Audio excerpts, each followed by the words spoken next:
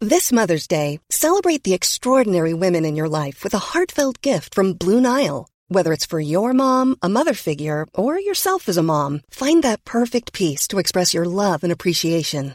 Explore Blue Nile's exquisite pearls and mesmerizing gemstones that she's sure to love. Enjoy fast shipping options like guaranteed free shipping and returns. Make this Mother's Day unforgettable with a piece from Blue Nile. Right now, get up to 50% off at BlueNile.com. That's BlueNile.com. Hello and welcome to Extra Time, a web-only program from Radio New Zealand Sport. I'm Murray Williams. In the program this week, football's A-League season continues with the Phoenix making a belated start, and we'll hear from a couple of key players.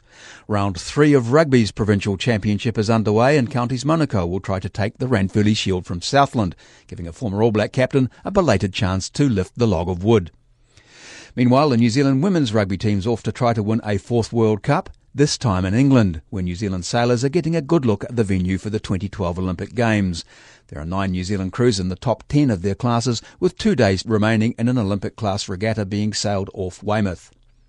The New Zealand men's and women's hockey teams for the Commonwealth Games have been announced, taking the team to 193, 56 fewer than Melbourne 4 years ago, and we'll hear from some of the veteran players.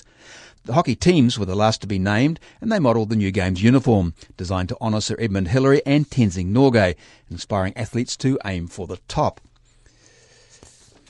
The uniform features a silhouette of Mount Everest and the numbers 29028, the height in feet, when the pair reached the summit of the world's highest mountain in 1953. To football first, though, and after just missing out on their A-League final last season, the Phoenix will ride a World Cup-generated wave of support in Wellington when they play Gold Coast United. They're looking to go one better than last year and reach the grand final after having to sit and watch other teams play last weekend. Striker Paul Eiffel told Joe Porter that having the bye makes it feel like the longest pre-season ever.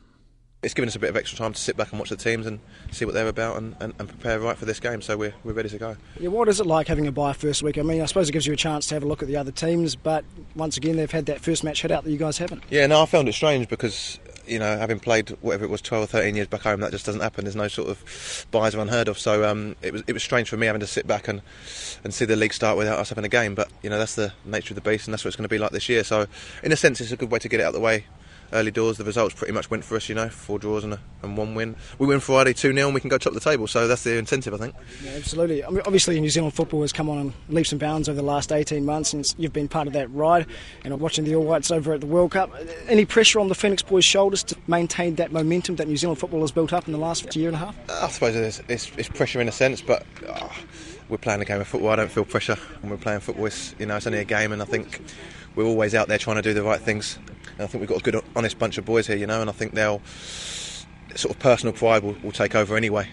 The boys that have come back from the World Cup have done exceptionally well over there, and they'll want to continue that. And the rest of us who didn't go there, you know, are immensely proud of them and what they've done, and we'll want to continue that. And you know, we had a good season ourselves last year, so we'll want to carry that on. So I think it comes back to personal pride. There's always an element of pressure in football, but I think you could put that aside and go out and enjoy it, really. You must have been pleased with your form last year, picking up a truckload of goals. I mean, you'd be looking to replicate that form? Yeah, definitely. I think it's important to try and always better yourself, and you know, 13 goals I think and 9 assists, so I need to get double figures in assists, and I always look if I can go for the double. That's what it's all about, you know. That's what I wanted last year, and I missed out, but it was the most goals I've scored in the season, so I'll take that. So, but you know, if I can get sort of similar stats again this year, and you know, hopefully Dylan and Greeny can chip in and Leo can chip in, then you know, we're looking good for a chance at the title, maybe. You mentioned Dylan McAllister, obviously new to the side and joining you up front. How do you feel your partnership and your combination's been developing? Well, it's more Greeny and Dylan, really. I'm going to be pushed wide more this season, which suits me fine. I don't mind where I play, so that's all good. But I think Dylan and Greeny are both big talkers, which helps me and Leo. You know, that they're sort of guiding us where they want us and where they want us to put the ball, which always helps. Having played with Greeny last year, I know what he's all about, and he works so hard for the team, and I think having Dylan up front with him is going to help him immensely. I think you'll see a different Chris Greenacre this year, and I think between them they grab some goals for us. Just a step or two away from making that grand final last year, expectations will be running high amongst the public, even in Australia this time round. Do you think that other teams are perhaps not going to take you maybe as lightly as they did last year? Yeah, I think so. I think we got away with it a little bit last year, you know, flew under the radar, and teams maybe sort of underestimated us. I think our main thing is to sort of format on the road. I think we were pretty terrible. 2 wins on the road. It's just not good enough. We've got to keep the home record going, obviously, but it's anything on last year's an improvement. 3 wins on the road will take us close, I think, if we keep the same home record. So that's the main thing. We get these 2 home games out of the way and focus on Brisbane Roar. So that's where it starts. Home record is immensely impressive. Yellow fever got a lot to do with that? Yeah, I think so. I think, I've said it all along that it makes a big difference. I mean, it's not just the yellow fever, it's all the fans, but I think you can see from the lads, the minute they score, most of the time it's straight to that corner to say a big thank you. It's like they're sucking the ball in half the time, and it does make a big difference, when you're down or things ain't going well and you can hear them singing. Or for me personally, I like, when they have a roar when I'm on the ball, if you do something bad, you get the ball again and they're straight back in, they want you to do well again, so I think it spurs you on. Coming from part of the world where football is the be-all and end-all, coming over to New Zealand, now been part of the Phoenix for a few seasons and part of that dramatic rise, I guess, of popularity in this country. I mean, it must be kind of special for someone that's not from New Zealand to be involved in, I guess, what is the development of New Zealand football? Yeah, definitely. I keep finding myself saying we, so I'm definitely feeling like a Kiwi. No, like I said, the boys make you feel so welcome that you do feel one of the lads anyway, and I think you just can't help that. It's I don't know, it's like a fever, you just can't, it just sort of takes over you, and it's just nice to be part of it, and on the back of the World Cup, the place is buzzing, and I think it's a great time to be playing football, coaching football, anything to do with football at the moment, so just happy to be part of it, really. The Phoenix striker Paul Eiffel talking to Joe Porter. And a former Phoenix favourite, the all-white striker Shane Smeltz, is back with Gold Coast after his brief move to China. He told Stephen Hewson the Phoenix appear to have recruited well, and the squad looks at least as good as last year's. They're going to be there or thereabouts again this season. It's just whether they can get that form that they had running last season, and we're obviously going to try and get the same sort of form that we had in patches as well last season, and the same as every club. But I guess this is the first hit out between our 2 clubs, and it's good to get the number on your opposition straight away. So you think they may look a little bit stronger on paper than they did last year? Yeah, I'd say they would actually. I think they've made some decent signings, and they've certainly kept the core of their squad, which was a decent core, and they're always improving. I think each year the Phoenix have improved, so it's probably another year they've taken another step forward. How have you've settled back into Gold Coast after the brief stint in China? Yeah, I'm over all that, mate. It just didn't work out, and I'm back here just focusing on my football again, and it's good to get in the routine again and get back to playing. Was it a cultural thing? You just didn't feel comfortable there? What was the problem? I don't want to go into it too much because I've left it behind now, but yeah, it just didn't work out, mate. It wasn't set up properly and wasn't happy with the situation, so I'm glad I'm back and forgotten about it, really. Did you have any other firm offers? Because there was sort of talk about Germany, etc., immediately after the World Cup. There's always a few things going on. But at the moment, I just want to concentrate on what I'm doing here. It's only fair to Gold Coast, and that I sort of concentrate on making sure we do well. But look, in terms of what can happen down the track, no one knows. But did you actually have any firm offers from the likes of Europe or anywhere? No, mate, no. I was just discussing things, No, there wasn't. And you've sort of settled back after the World Cup. Obviously, we've got the matches against Paraguay and Honduras coming up for the All Whites. Your thoughts on those? Yeah, looking forward to those. That'll be good. Obviously, getting back with the squad and getting back playing a game in New Zealand, which will be fantastic, and it'll be good for all the supporters. So, really looking forward to it. I'm sure every player that was involved in the World Cup will be looking forward to getting back and having a hit out, and hopefully we can get a full strength side. And there are obviously some good oppositions as well that we're playing. So yeah, we're looking forward to those games. That's Shane Smeltz talking to Stephen Hewson, and this is Extra Time, a web-only program from Radio New Zealand Sport. To rugby now, and 2 rounds into the Provincial Championship, and there's a top-of-the-table clash involving a team few would have picked to have started with home and away wins over Otago and Wellington. Counties Manukau are playing the co-leaders Southland, and that's given Tana Umaga a chance to enjoy something he never managed with Wellington, lifting the Ranfurly Shield. Umanga's playing as well as helping the Steelers coach Milton Haig, who's from Southland, and the 37-year-old talked to Barry Guy about what he's been able to add to the team. Just bringing my experience and what I've learned over time, being able to impart some of that on these boys and for them to understand about why we do things in certain parts of the field, understanding that we love having the ball and we're good at it, but we have to be just as excited when we don't have the ball. And I think if you talk to a lot of people, the biggest difference that Counties Manukau has made is in our defence, really. Again, that's part due to the systems that Milton's implemented here, and just our willingness to work for each other and back each other up. So we're just got to hope that keeps going. And obviously, for myself, I'm quite big on being proud of our defensive system and being proud about when we play at home, we're in front of friends and family, and that we don't want to let anyone down, and also not letting anyone down within our team. So, there's those little things that hopefully I've brought and that guys have picked up on. As self-belief in that? Yes, exactly. And really fulfilling their potential and working hard to the goals that they want to achieve. So these guys really do have a really good work ethic, and so we've just got to make sure that we tell that properly and they understand the detail of what we're doing. Everyone can see the overall picture, but it's more the detail to certain things. And again, I think I've hopefully helped with that. So has the Shield actually been talked about at all? Oh, well, we can't help but have heard about the Shield, or as a group, we're not really talking about it. But we acknowledge that it's there, but we're trying to just concentrate on doing the small things first, concentrating on our roles and what we want to achieve in the game, and then, as Milton said, the Shield's just the residue of our performance. So if we get that right, we get the points for the win, and then the Shield will come along with that. So we're not chasing the Shield. It's more we just want to get out there and do the same that we've been doing the last couple of weeks, do it a bit better, and hopefully the results will come. What about the region, Pukekohe, and that? Is there much excitement? Because, of course, Counties Manukau never had the Shield. Yeah. Again, after our first couple of games, everyone's a bit excited, and there has been big talk here about when we last won it, and I think there's even been a couple of guys who played in the last Shield Challenge when they got beaten by 100 points, I think.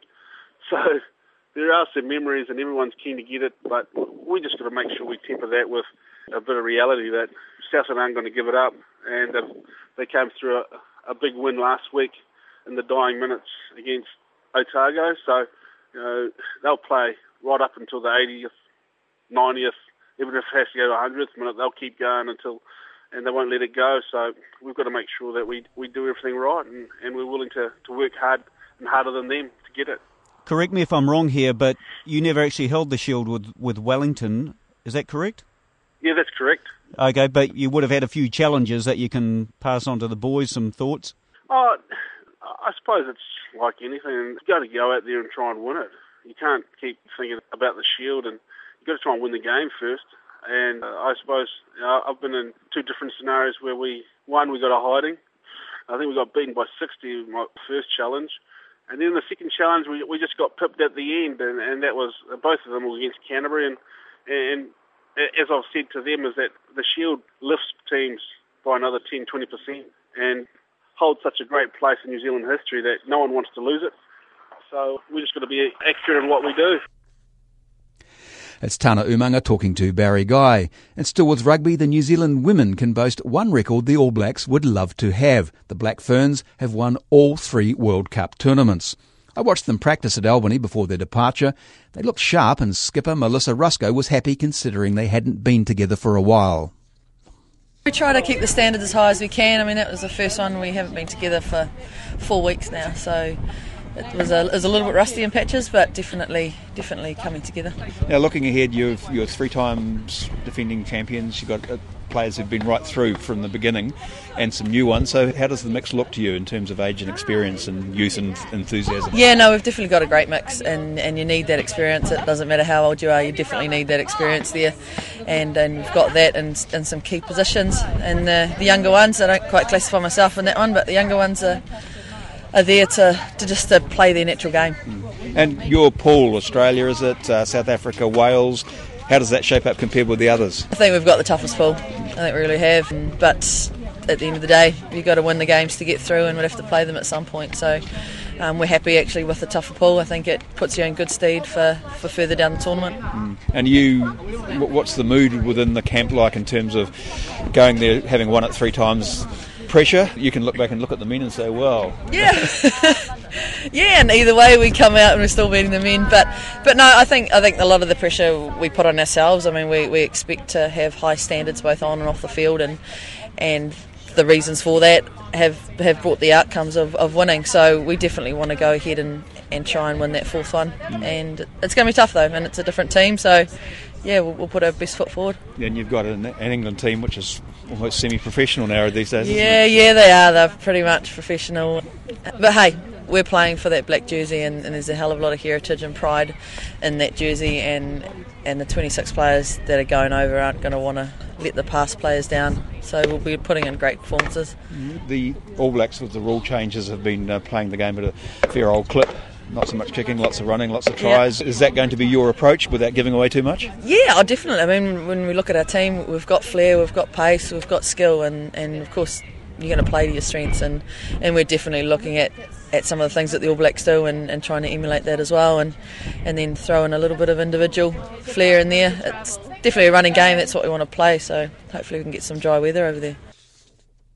That's Melissa Rusco, and the Black Ferns' first match is against South Africa in Surrey on August the 20th. New Zealand sailors have been getting a look at the 2012 Games venue in England at an Olympic-class regatta being sailed there this week. New Zealand has a dozen crews competing in the final round of the World Cup Series off Weymouth, and the team's manager says they've been going well. Jez Fanston, who also coaches the 49er crew of Peter Burling and Blair Tuke, told Barry Guy the venue and Games Village should be ideal. It's quite a big horseshoe-type bay. The venue is in Portland Harbour, the sailing centre, which is an old naval harbour. The board sailors and the Paralympic sailors are sailing inside the harbour, and the rest of the fleets are outside in the bay. It's there's current, there's up to a knot of current in the bay, and the prevailing winds are westerly, southwesterly. Today, in fact, we had breeze a little bit more out to the right, which gave us new conditions we hadn't seen before. And there's enough room here for them to run seven courses. About this time of the year, is 2 years out from the Olympics, what sort of wind conditions are we getting and sea conditions? We're getting a bit of everything. We've had everything from 4 to 24 knots. We had quite a big swell came through yesterday, which gave us a big set of waves. Generally, it's a short chop, but if there's any kind of southerly or a southerly wind coming in, that can produce quite a big swell in the bay. Is there conditions that New Zealanders favour? So far this week we've had some good breeze. We haven't had any real drifters, and New Zealanders do tend to like sailing with a bit more breeze. It does favour them. I think in the laser fleet we went in today with 4 sailors in the top 12, 3 of those in the top 10. So I think that just shows you how they're enjoying the conditions here, but also how strong that group of sailors is. Have you looked at the facilities, the Olympic facilities off the water as well? What are your feelings there? Yeah, look, it's all pretty well sorted here. This venue's been built for a couple of years now, and they had an event this time last year where all the facilities were on test. LOCOG are here helping to run the event, so they're finding out what they need to do. Some of the committee boats are new for this event, and this is their trials. And next year, they're planning on having a full dummy run with all the boats and facilities as they will be for the Olympic Games in 2012. I'm assuming New Zealand is still some way from finalising the team. That's right. That'll happen next year. Will that be a series of trials in New Zealand, will it, or will it go on world performances? The selection process will be based around regattas next year, and those will be international regattas. So do you think Weymouth will be favourable for New Zealand when it comes to the Olympics? Yeah, I think it will, if this week's anything to go by. And last year when we were here, we had some good, strong wins last year. I mean, we had a silver medal there for Joe and Polly in the 470 last year, and we only had 3 or 4 classes sailing. New Zealanders will enjoy sailing here. They're a very dedicated professional group of people who will try and iron out any weaknesses they have in their sailing so that they'll be prepared to take on whatever the conditions throw at them. And do we have plenty of depth in the various classes? I mean, are crews getting pushed? Oh, very much so. And what's really encouraging here is we've got a very young team. We've got a lot of young sailors who are, 20, 21, who may not be on track for 2012, but certainly are for 2016. And they're pushing the older sailors very hard, particularly in the 470s and in laser classes. So it's all very good news. And the home crews will do quite well. I think of Ben Ainsley, of course, but you expect the Brits to do well here? Oh, look, the Brits it's a very strong sailing program. They've done well in the last two Olympics, and they'll be aiming to do well on their home soil for sure. But there are other teams that are already putting in as much effort. The French, the Americans, and our guys as well putting in a big effort. We've got 32 people here on the water. We've got support staff of up to 12 people with coaches. We've got weather support, logistics support here, and we're taking it as seriously as we can. That's the New Zealand sailing team manager, Jez Vanstone, and this is Extra Time. The New Zealand men's and women's hockey teams have been named for the Commonwealth Games, where regulations require teams of 16 rather than 18 allowed at International Hockey Federation tournaments. That means 2 of the Black Sticks women's squad will drop out after the World Cup in Argentina, striker Piki Hamahona and goalkeeper Bianca Russell. The men's backup goalkeeper Stephen Graham won't be going to Delhi either because both coaches, Shane McLeod and Mark Hager, have gambled on taking one specialist keeper, Kyle Pontifex and Beth Jurgelite. They say that given the heat and humidity, it makes sense to take as many field players as possible. And I asked the Black Sticks women's vice-captain Emily Naylor what she thinks about that. It's a new thing, I guess. I've never really been to a tournament with only one goalie, so you just hope that nothing happens to our goalie, which very rarely a goalie gets injured, and it means more field players, so more legs. But yeah. So who stands in if Beth does get hurt? I'm not actually too sure. I might have to sort that one out. How do you go on the pads? I'd like to have a go. Maybe start practicing a bit. That's Emily Naylor, and I also asked the men's captain Phil Burrows why the star striker Simon Child changed his mind after deciding not to go to Delhi for the World Cup earlier this year. Just the fact that we went to the tournament, the World Cup, and the guys came back and reassured him that everything was fine. There was no security problems at all. We were looked after really well, and I think that just made him a lot more comfortable. Phil Burrows says the absence of Ryan Archibald and Blair Hopping, who have more than 400 games between them, will leave a big hole though. They're missing the games for work and personal reasons, not concerns about security, something Burrows' deputy is confident about. Dean Cousins says despite a few hiccups at the World Cup, the hockey venues will be fine too. One thing is you kind of have to appreciate a little bit the differences in culture. Like New Zealand would be organised and ready to go now. I think in India, I think if you look at a lot of the way they deal with things, they do a lot of things at the last minute, and I think that they will push the manpower behind it to make sure it is done. The hockey stadium, is finished or very, very close to being finished because we used it for the World Cup, and the stadium itself's great, I think, like 15,000 people. I'd agree with what Phil said. They were still tidying some things up and could do a little bit better with changing rooms and that side of things, but I think that Athens is a good comparison and things will come together at the right time. Now, speaking of Athens, there were fears raised about security there as well. Yep. Nothing happened.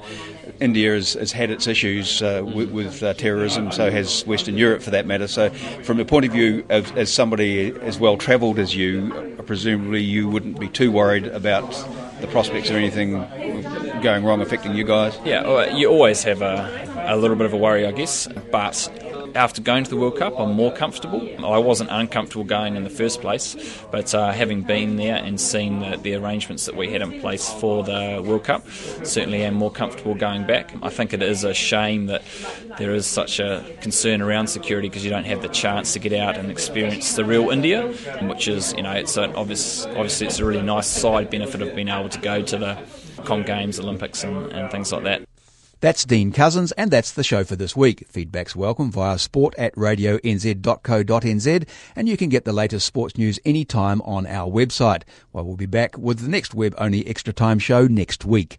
I'm Murray Williams. Bye for now. Even when we're on a budget, we still deserve nice things. Quince is a place to scoop up stunning high-end goods for 50 to 80% less than similar brands. They have buttery soft cashmere sweaters starting at $50, luxurious Italian leather bags, and so much more.